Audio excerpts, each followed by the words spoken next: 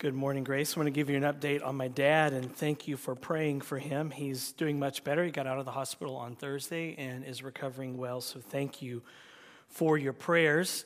And I want to give you an update on my face. If you get close to me, you will see that I am sunburned on only half of my face. So thought I needed to point that out to you.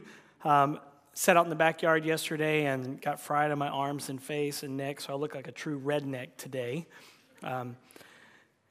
My daughter Tabitha this morning said, "Dad, look at your arms and face. You can't go to church." I said, "Tabitha, I don't care what I look like and I don't care what people think about me, and there's a lot of freedom if you come to embrace that truth." I said, "Doesn't that sound like freedom?" She's like, "Yeah." And it's like, I'm chopping away at my kids early on, trying to teach them not to live in the fear of man. It doesn't matter what people think about you. So here I am with half a red face, and if you look close, there's a white line right here where my earbuds were hanging down. So this portion of my neck was preserved by my earbuds. And so if I was in the South this morning and came to church, no doubt people would look at my sunburned face, and I would probably hear this a lot from people. I would hear people say, "Bless your heart." If you visit the South, like the great state of Texas, for example, you won't be there very long without hearing someone say those words, "Bless your heart." But if you're not from the South, you may not know that "bless your heart" has several meanings, and it would be good to know that, especially when you're in Texas. In the South, "bless your heart" has several meanings. One, bless your heart can be an expression of sympathy or pity in the South. For instance, when someone you love and care about gets hurt or has something bad happen to them, and you say, "Bless your heart," it means this: "Oh, I am so sorry you were going through this, and I wish I could take it away and make things better." Or, for instance, if you're a kid and you fall down and skin your knee at Walmart, don't be surprised if a woman, a total stranger, comes up to you and says, "Bless your heart, sugar booger. Where's your mama at? You need some Neosporin on that knee, honey." And she just might pull some Neosporin out of her purse and just start applying it to your skinned knee. And if you're still crying, she'll probably pick you up and put you on her knee and hold you tight and tell you at least 50 times, "Bless your heart," until your mama shows up. That's just how we roll in the South. Bless your heart can also be used as an expression of thanks in the South. For instance, you might say this: "You baked me brownies? Oh, bless your heart." Or, "You got Whataburger for me? Oh, bless your heart." And if you don't know what Whataburger is, then I know that you have never been to the great state of Texas. Bless your heart can be an expression of sympathy or pity or even giving thanks in the South. But if you visit the South, you need to know that bless your heart has another meaning. It can also mean something else, something entirely different. Bless your heart can also be a lead-in to a very vile insult or a preface to a cut-down. For instance, when someone walks into a room wearing a distasteful outfit, some lady may say, "Bless her heart," and it means this: that poor thing has the tackiest taste in the world. So even though it sounds nice, it's really a cut-down. For instance, "Bless his heart. If you put his brain on the head of a pin, it would roll around like a bowling ball on a 6-lane highway." Or even this: "Bless his heart. He's as dumb as a sack of rocks." And you can add little phrases to it to make it even better or worse. You could say things like, "Bless his pea-picking heart." You see, in the South, we believe in being polite, even if it kills us. So sometimes when we really want to say something nasty, we just add the words "bless your heart" because it makes us feel better. So remember that the next time you visit the great state of Texas, because even though it sounds like it's a sweet-sounding compliment, it may not be. So now let me put "bless your heart" into a context that y'all might understand. Here's how it might work on the Central Coast. "Bless his heart. He doesn't know how to drive in a roundabout. He's from Bakersfield. Bless his pea-picking heart." Well, please understand that the way I'm going to use bless your heart over and over again in today's sermon is more along the lines of sympathy and pity. So if you hear me say those words, don't be offended. I'm not using it in the bless your heart, you're as dumb as a sack of rocks kind of way, okay? All right, remember what we saw in Hebrews 4 over the last 2 weeks. Because Jesus was tempted in every respect that we are, he is therefore a merciful and faithful high priest who understands our struggles with sin and temptation. He understands our temptations because he spent his entire life being bombarded by the devil. Jesus spent his entire life resisting temptation. So Jesus is not detached from our experience. He knows what it is like to resist temptation. And it is because of this that the preacher says that we can approach God's throne with confidence to find help in time of need. We can draw near to God's throne because we have a merciful and faithful high priest, namely Jesus. And that's why our big idea today is this. There is more mercy in Jesus than sin in us. There is more mercy in Jesus than there is sin in us.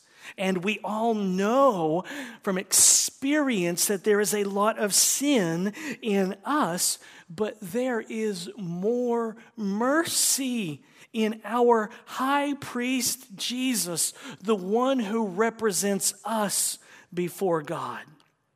And this is exactly what high priests do. They represent people. They represent sinners before God. But the difference between Jesus and the high priest under the old covenant is that Jesus never sinned. Not once. Every high priest under the old covenant was a sinner representing other sinners, but not so with Jesus. He never sinned, and that's why Jesus is better, because he never sinned. He was tempted in every way that we are, but he never sinned. And that's something that no old covenant high priest could ever claim. Look at Hebrews chapter 5, beginning in verse 1, and hear the word of the Lord. For every high priest chosen from among men is appointed to act on behalf of men in relation to God, to offer gifts and sacrifices for sins. He can deal gently with the ignorant and wayward, since he himself is beset with weakness. Because of this, he is obligated to offer sacrifices for his own sins, just as he does for those of the people. And no one takes this honor for himself, but only when called by God, just as Aaron was. So also Christ did not exalt himself to be made a high priest, but was appointed by him who said to him, "You are my son, today I have begotten you." As he says also in another place, "You are a priest forever after the order of Melchizedek." And what the preacher of Hebrews is doing here in chapter 5 is showing the contrast between the high priest of the old covenant and Jesus, who is the mediator of the new covenant, the mediator of a better covenant. The high priests in the Old Testament were chosen and appointed to represent sinners before God, and they would offer gifts and sacrifices on behalf of the people. But it wasn't like these high priests were special or holier than thou or anything like that. They were chosen because of the priestly line, because of who they were related to, the family line. But they were no different than the people that they represented. They were sinners just like the sinners that they represented before God. And because they were sinners, they could do, as verse 2 says, deal gently with the ignorant and wayward. Because they too were broken by Adam's sin. Because they too could at times be ignorant or wayward sheep. In their hearts, they knew they could be gentle with broken people who came before them. They could deal gently with the ignorant and wayward because they were that way too. I wonder sometimes how we do as a church in this regard. How do we treat the broken, the ignorant, and the wayward? Are we gentle with people? or are we self-righteous? Do we beat them up with the law? Do more. You need to do more for the Lord. Try harder. Get your act together. Or do we offer them grace? Do we offer them mercy? Are we gentle with them? Ray Cortez, a Presbyterian pastor, recently tweeted this on Twitter. He said, "At our church, we measure fidelity to Jesus by whether proud religious people resist our message and humble, broken people are drawn to it." Let me read that again. At our church, we measure fidelity to Jesus by whether proud religious people resist our message and humble, broken people are drawn to it. And I couldn't agree more. And I can tell you that that's true of this church, true of Grace, true too. We measure fidelity to Jesus here at this church by whether proud religious people resist our message and humble, broken people are drawn to it. And over the last 4+ years, we have seen many proud religious people resist that message and leave. But we have seen many, many, many humble, broken people responding to the gospel. And that's what church is about. The church is to be a place where the broken and hurting of this world are not beat over their heads, but instead find healing for their hearts. I mean, call me crazy, but it seems like I heard some guy say this once. Those who are well have no need of a physician, but those who are sick. Go and learn what this means. I desire mercy, not sacrifice, for I came not to call the righteous, but sinners. That was Jesus, by the way. And that's why tax collectors and sinners and prostitutes were hanging out with him all the time. And it was driving the religious folks nuts. Jesus went around driving all the proud religious folks nuts because he was drawn to the broken and the needy. Jesus came for the sick. He came for the broken. He came for the bruised. He came for the weak, the despised, the rejects. I read this recently, and it was a welcome message from a church to its community. And it says this: we extend a special welcome to those who are single, married, divorced, filthy rich, dirt poor, y no habla inglés. We extend a special welcome to those who are crying newborns, skinny as a rail, or could afford to lose a few pounds. We welcome you if you can sing like Andrea Bocelli, or like our pastor who can't carry a note in a bucket. You're welcome here if you're just browsing, just woke up, or just got out of jail. We extend a special welcome to those who are over 60 but not grown up yet, and to teenagers who are growing up too fast. We welcome soccer moms, NASCAR dads, starving artists, tree huggers, latte sippers, vegetarians, junk food eaters. We welcome those who are in recovery or are still addicted. We welcome you if you're having problems or you're down in the dumps or if you don't like organized religion. We've been there too. If you blew all your offering money at the dog track, you're welcome here. We welcome those who are inked, pierced, or both.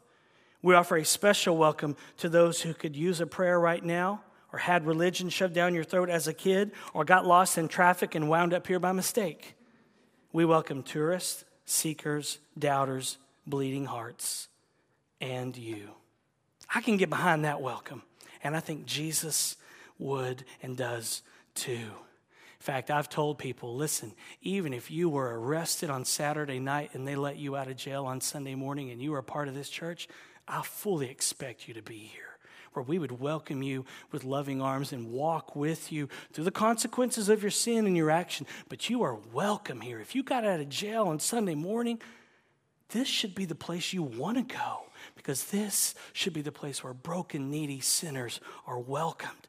Come to Jesus and be loved and forgiven and transformed and conformed to his image. That's the message that we want heralded from this pulpit and from our mouths out into the community. And when you preach the free grace of Jesus, guess what? it draws in humble, broken people. It draws in the ignorant, the wayward, the sick, the broken, the bruised, the weak, the despised, the rejects, and it drives the proud religious folks nuts. And it drives them away too. You know what I want to say to proud religious people? Bless your heart. And not in the nice way. That's how sinful I am. Not in the nice way. Proud religious people drive me nuts. But sadly, what proud religious people need most is the gospel. And sometimes they leave a church because that church preaches on the very thing they need, the gospel, the free grace of God. What do prideful, self-righteous people need? They need the gospel. And I can be prideful and self-righteous. So I'm admitting that I need the gospel every day too. Because I can be prideful about the prideful and self-righteous, if that makes sense. I can be a Pharisee about Pharisees, as odd as that sounds. Milton Vincent says, preaching the gospel to myself each day mounts a powerful assault against my pride and serves to establish humility in its place. Nothing suffocates my pride more than daily reminders regarding the glory of my God, the gravity of my sins, and the crucifixion of God's own Son in my place. Pride wilts in the atmosphere of the gospel. And those are the three things that we want heralded from this pulpit and emphasized every week here at Grace. Reminders regarding the glory of God. Reminders about the gravity of our sins. And reminders of the crucifixion of God's own Son in our place. And when that's the message that you preach, it makes you be gentle with the ignorant and the wayward that you come across in your life. And when you're ignorant and wayward and you stray away from Jesus, those people can offer you mercy and grace too. The high priests in the old covenant should not have been prideful because they too were sinners offering sacrifices for fellow sinners. They might have been tempted to be prideful, but they had no reason to be. And that's why they could deal gently with the ignorant and wayward, as verse 2 says, since he himself is beset with weakness. The high priest could deal gently with sinners because they were sinners. And because they were sinners, guess what? They needed forgiveness too. Look at verse 3.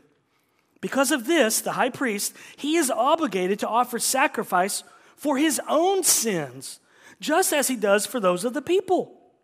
And no one takes this honor for himself, but only when called by God, just as Aaron was. The high priest under the old covenant didn't get to choose this position. They had to be chosen by God just like Aaron was. You just couldn't wake up one day and say, when I grow up, I want to be a high priest. You had to be in the priestly lineage. You had to be related to the right people. And you had to be chosen by God if you wanted to represent other sinners before a holy God.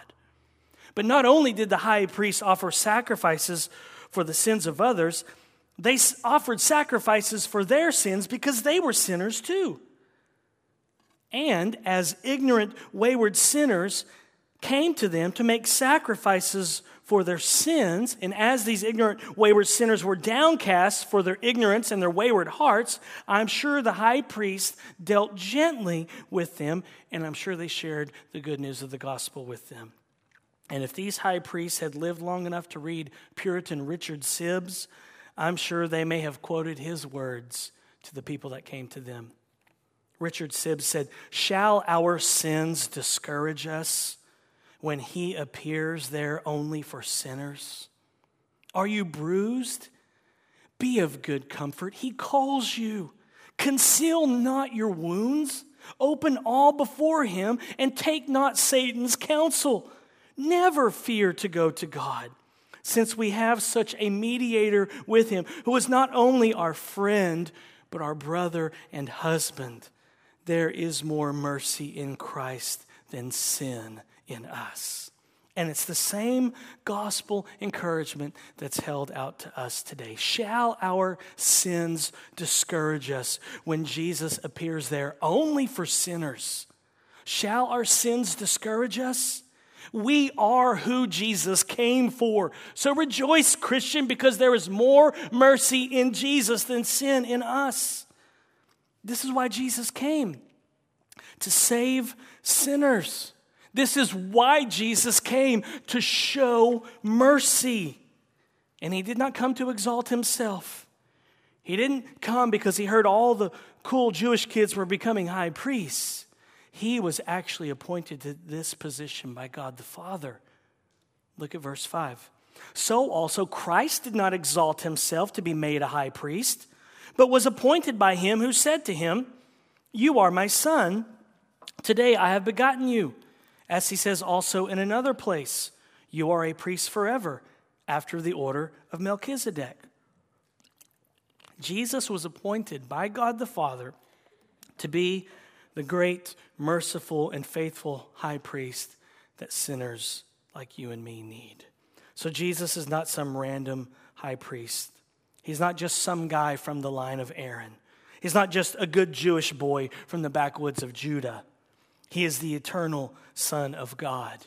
He is the radiance of the glory of God and the exact imprint of his nature. And he upholds the universe by the word of his power. So Jesus is not just some high priest. He is God. And that makes a huge difference. Who is our high priest, Grace? It's Jesus, the eternal Son of God, begotten by God the Father. And here in verse 5, the preacher of Hebrews quotes Psalm 2 to back up what he's saying about Jesus. The preacher actually quotes a different psalm here, if you can believe it. Can you believe it? The preacher finally quits quoting Psalm 95, which he's been quoting in chapter 3 and chapter 4 like crazy. And I don't know why. Probably because people were complaining that he was too repetitious in his sermons. And so now he moves on to quote Psalm 2. And when the preacher of Hebrews quotes Psalm 2 in verse 5, he's detonating a huge hope-filled bomb. The preacher quotes Psalm 2 to remind the Hebrews that it is foolish to turn away from Jesus because Jesus is the Son that is mentioned in Psalm 2. Remember, the preacher has been warning the Hebrews of the danger of turning away from Jesus and going back to Moses. He's been warning them against unbelief. He doesn't want to happen to them what happened to the first generation of Israelites that came out of Egypt under the leadership of Moses. They turned away in unbelief. And so now he quotes Psalm 2 to let them know that Jesus, the Jesus they are in danger of leaving, that Jesus is the warrior son of Psalm 2. And here's how Jesus, the begotten Son of God, is described in Psalm 2. Listen to what God the Father says to Jesus in Psalm 2 and see if you get why the preacher of Hebrews quotes it here to the Hebrews. Here's Psalm 2, verses 6 through 9. Here's God the Father speaking at first. "As for me, I have set my king on Zion, my holy hill." And now Jesus speaks. "I will tell of the decree. The Lord said to me, 'You are my son. Today I have begotten you. Ask of me, and I will make the nations your heritage and the ends of the earth your possession. You shall break them with a rod of iron and dash them in pieces like a potter's vessel.'" So what does God say in Psalm 2 to Jesus, the Messiah, the anointed one, his eternal Son? What does he say to Jesus, the one the Hebrews are in danger of turning away from in order to go back to Moses? Here's what God the Father says to his Son Jesus. Roughly, God the Father says this to Jesus: "You are my Son, and I have installed you as king, and your kingdom will cover the whole earth. Yes, we started in the backwoods of Judah with 11 acres. Yes, we started with a rinky-dink kingdom in Zion, but your kingdom will be worldwide, son. Your kingdom sweeps the entire earth, but not just the earth, it encompasses the entire universe. And all nations belong to you, son. All nations will bow before you. And how will we accomplish all this? You, my son, shall break them with an iron rod, a war club, and you will smash them into pieces like pottery." That's what God is saying to Jesus in Psalm 2. God is saying to Jesus, "I love you, son, and I have a wonderful plan for your life. You will take a war club to your enemies and break them like pieces of pottery. Your kingdom will be forever." Jesus swings a war club. Jesus has a war club in hand. If you're a fan of The Walking Dead and you watch the show or read the comic books, he carries a weapon maybe perhaps like Negan, if you're familiar with that. Jesus carries a war club in his hand. And some of you are just getting warmed up to Jesus. Some of you are just starting to like Jesus. And some of you may be uncomfortable with this picture of Jesus. But this Jesus, the Jesus of Psalm 2, he's your high priest, your merciful, faithful, great high priest, Christian. This Jesus, the one who brandishes a war club, this Jesus came for sinners like us. And there is more mercy in this Jesus than there is sin in us. There is more mercy in the war club wielding Jesus than there is sin in us. And that is amazing.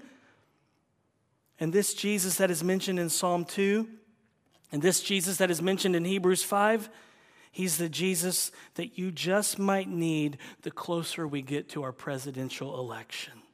You might want to spend the next few months hanging out and meditating on the Jesus of Psalm 2. Now, perhaps some of you are thinking this morning, hey, Pastor, I was just starting to like this Jesus that's mentioned in Psalm 2. He's an underdog. He comes from nothing. He comes from the backwoods of Judah, from Zion, and then he becomes king. And I like that story. It's a true rags to riches story, Pastor, and you had to go ruin it with all this talk about nations getting beaten down by a war club and being smashed into pieces. I don't like that Jesus, Pastor. I like my Jesus with nicely feathered hair and soft, silky hands that smell like raspberry lotion. Well, I'm sorry to offend you. Bless your heart. But this is vintage Jesus, the king swinging the war club in Psalm 2, the one who is the heir to everything, the one who has the nations as his inheritance, the one begotten by God the Father. That king is Jesus, the great and merciful and faithful high priest of Hebrews. And when he returns, he's not giving everyone a smiley face sticker. He's not giving everyone a trophy. He is coming back, but not to be welcomed by a world that loves him. He is coming back to nations and kingdoms and leaders that hate his guts. And he will impose his rule by force on rebellious people because this world, this universe belongs to him. And that means then that this picture of Jesus swinging a blood-stained war club must infect your politics. This picture of Jesus reigning as king over his enemies must be what stirs your emotions when you watch the news and when you read the newspapers and when you forward those political emails and when you comment on those pictures on Facebook. And when you watch the presidential debates on TV, it must be this picture of Jesus that governs everything that you think and feel. God loves Jesus and has a wonderful plan for his life. He will rule over his enemies. He will impose his rule with a war club because he has been appointed the heir of all things, as Hebrews chapter 1 verse 2 says. And this Jesus is the one who was appointed by God to be your high priest, Christian. This Jesus, the one swinging a blood-stained war club, this Jesus is a great and merciful and faithful high priest to sinners like you and me. This is your God, Christian. Your merciful, caring, compassionate, gracious, tender high priest. He reigns supreme. Your high priest rules over the nations. The nations belong to your merciful, faithful, great high priest, Jesus. Oh, I know we don't see that much in our world right now. We don't see the nations in submission to Jesus. We don't see politicians in submission to Jesus. We don't see governments in submission to him. But that's a part of God's plan. Everything belongs to his Son. And everything and everyone will submit to the Son. But we don't see that right now. And this powerful, club-wielding Son who will come again to destroy his enemies, this Jesus is your high priest, Christian. And when you sin, he is merciful to you. Jesus responds more with pity to your sin, Christian, than anger. There is more mercy in him than there is sin in you. And there is a lot of sin in you. There is a lot of sin in you. Oh, I'm sorry I went and offended you again. Bless your heart. But it's true. There's a lot of sin in you. There's a lot of sin in me. But there's more mercy in Jesus. Don't let his war club fool you, child of God. There is so much mercy in Jesus. Don't let his bloody war club fool you, Christian, because there is so much mercy in Jesus. And that means then, Christian, that when you are ignorant and you are a wayward sheep and you run away from him, this club-wielding Son does not use that club on you. Please let me say that again. When you are ignorant and wayward and you chase after 10,000 pleasures outside of Christ, this club-wielding Son does not use that club on you. When you are ignorant and wayward, the club-wielding Son does not use his war club on you, Christian. No, he deals gently with you.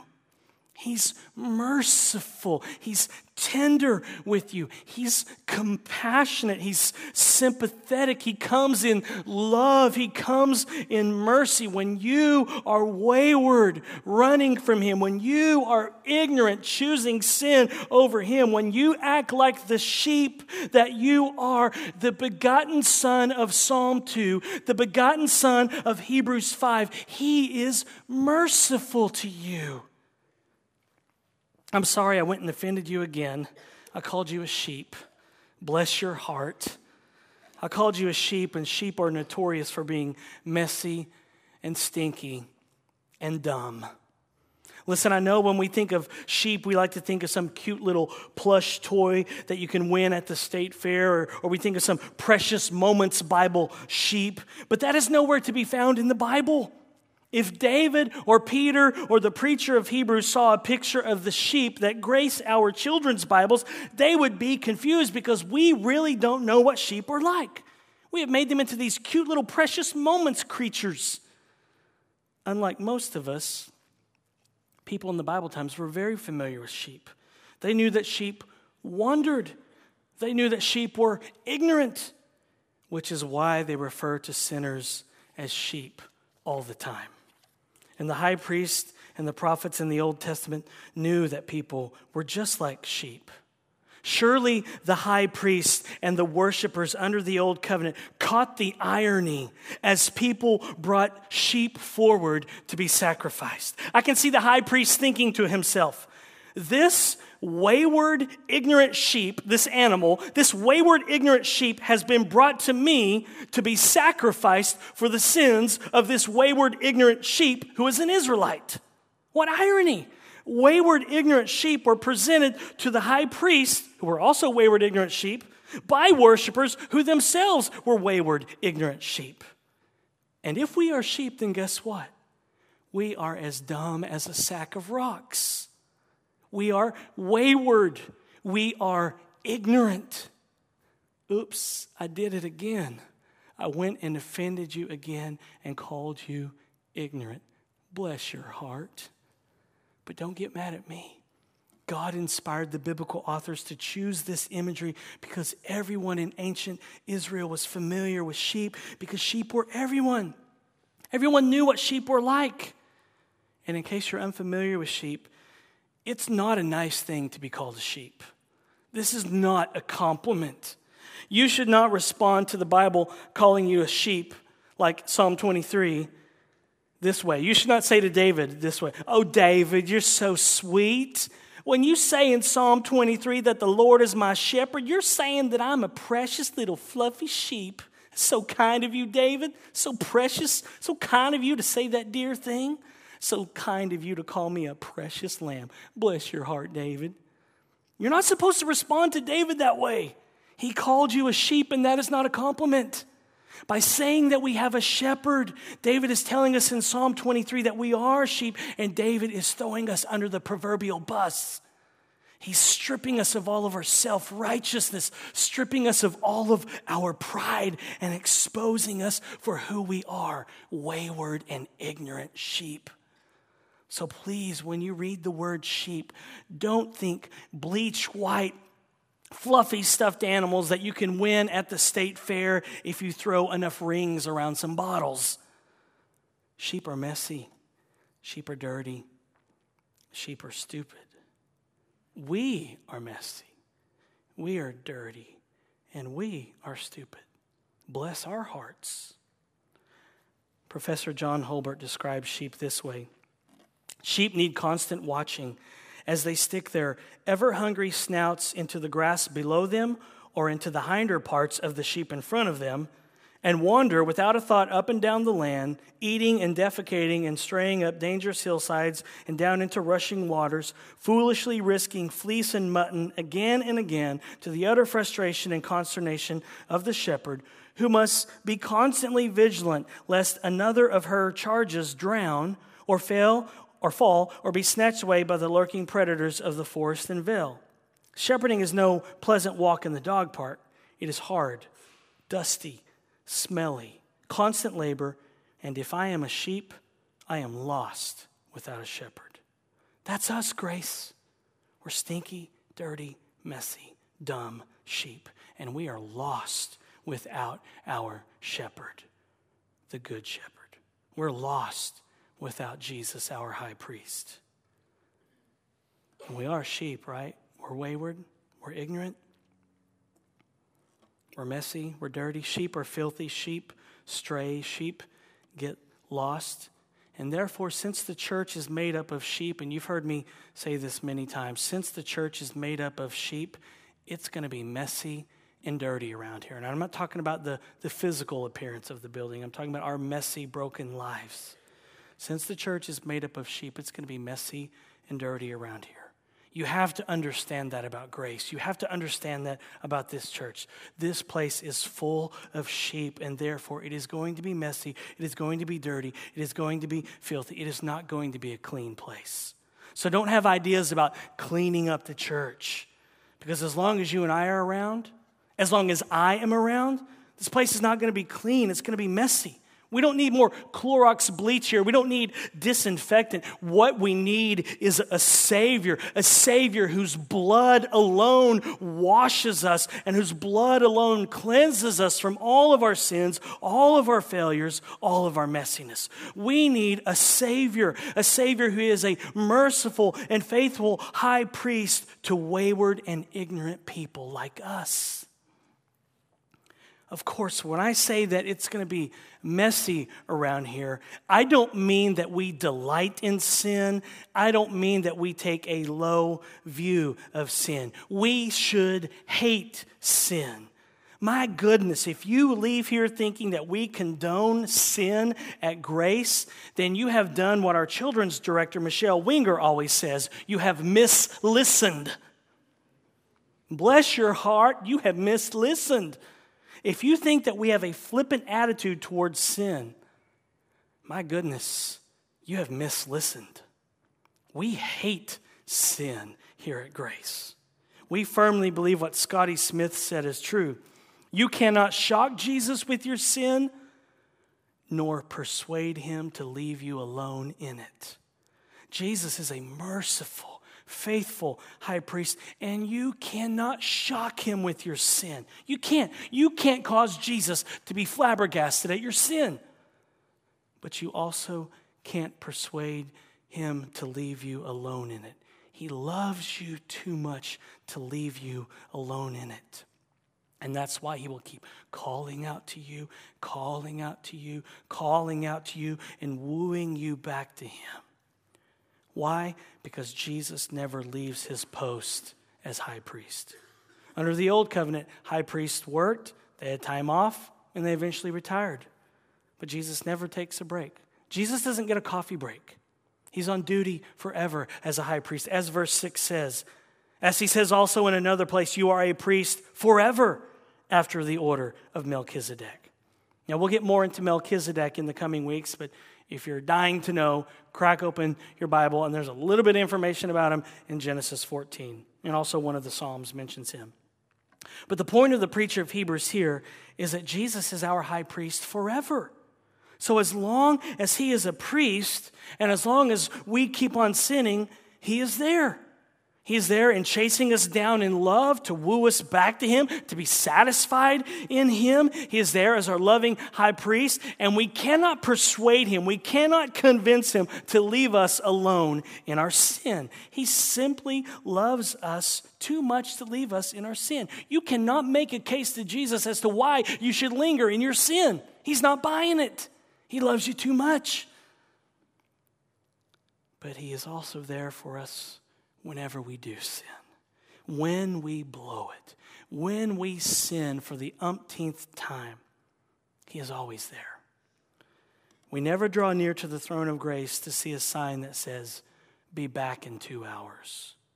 He's always there for wayward and ignorant sinners. And that may sting a little, and you may be offended, but it's true, and it's good news. Just let it bless your heart this morning. And as we close, let these words from Puritan Thomas Boston bless your heart as well.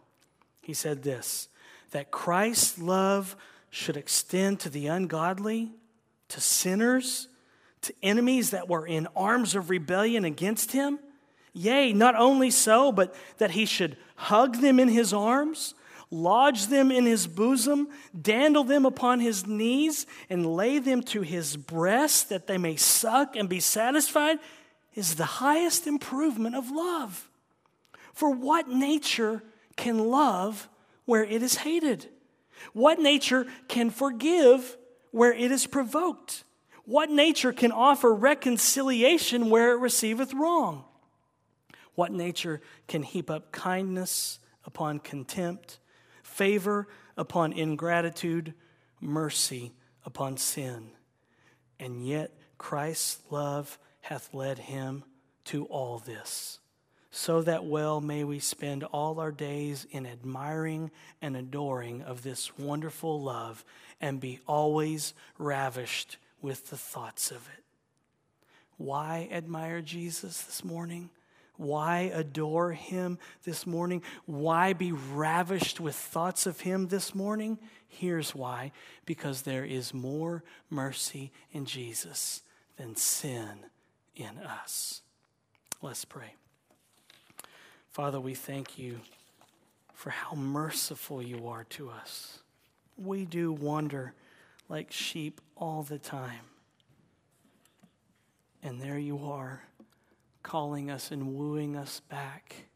And when we try to convince ourselves it's okay to stay in sin, you never buy it.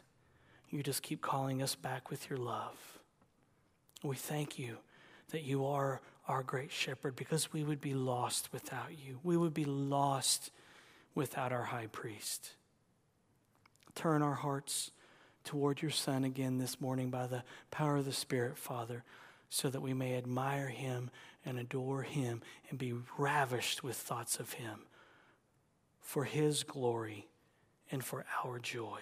In Jesus' name, amen.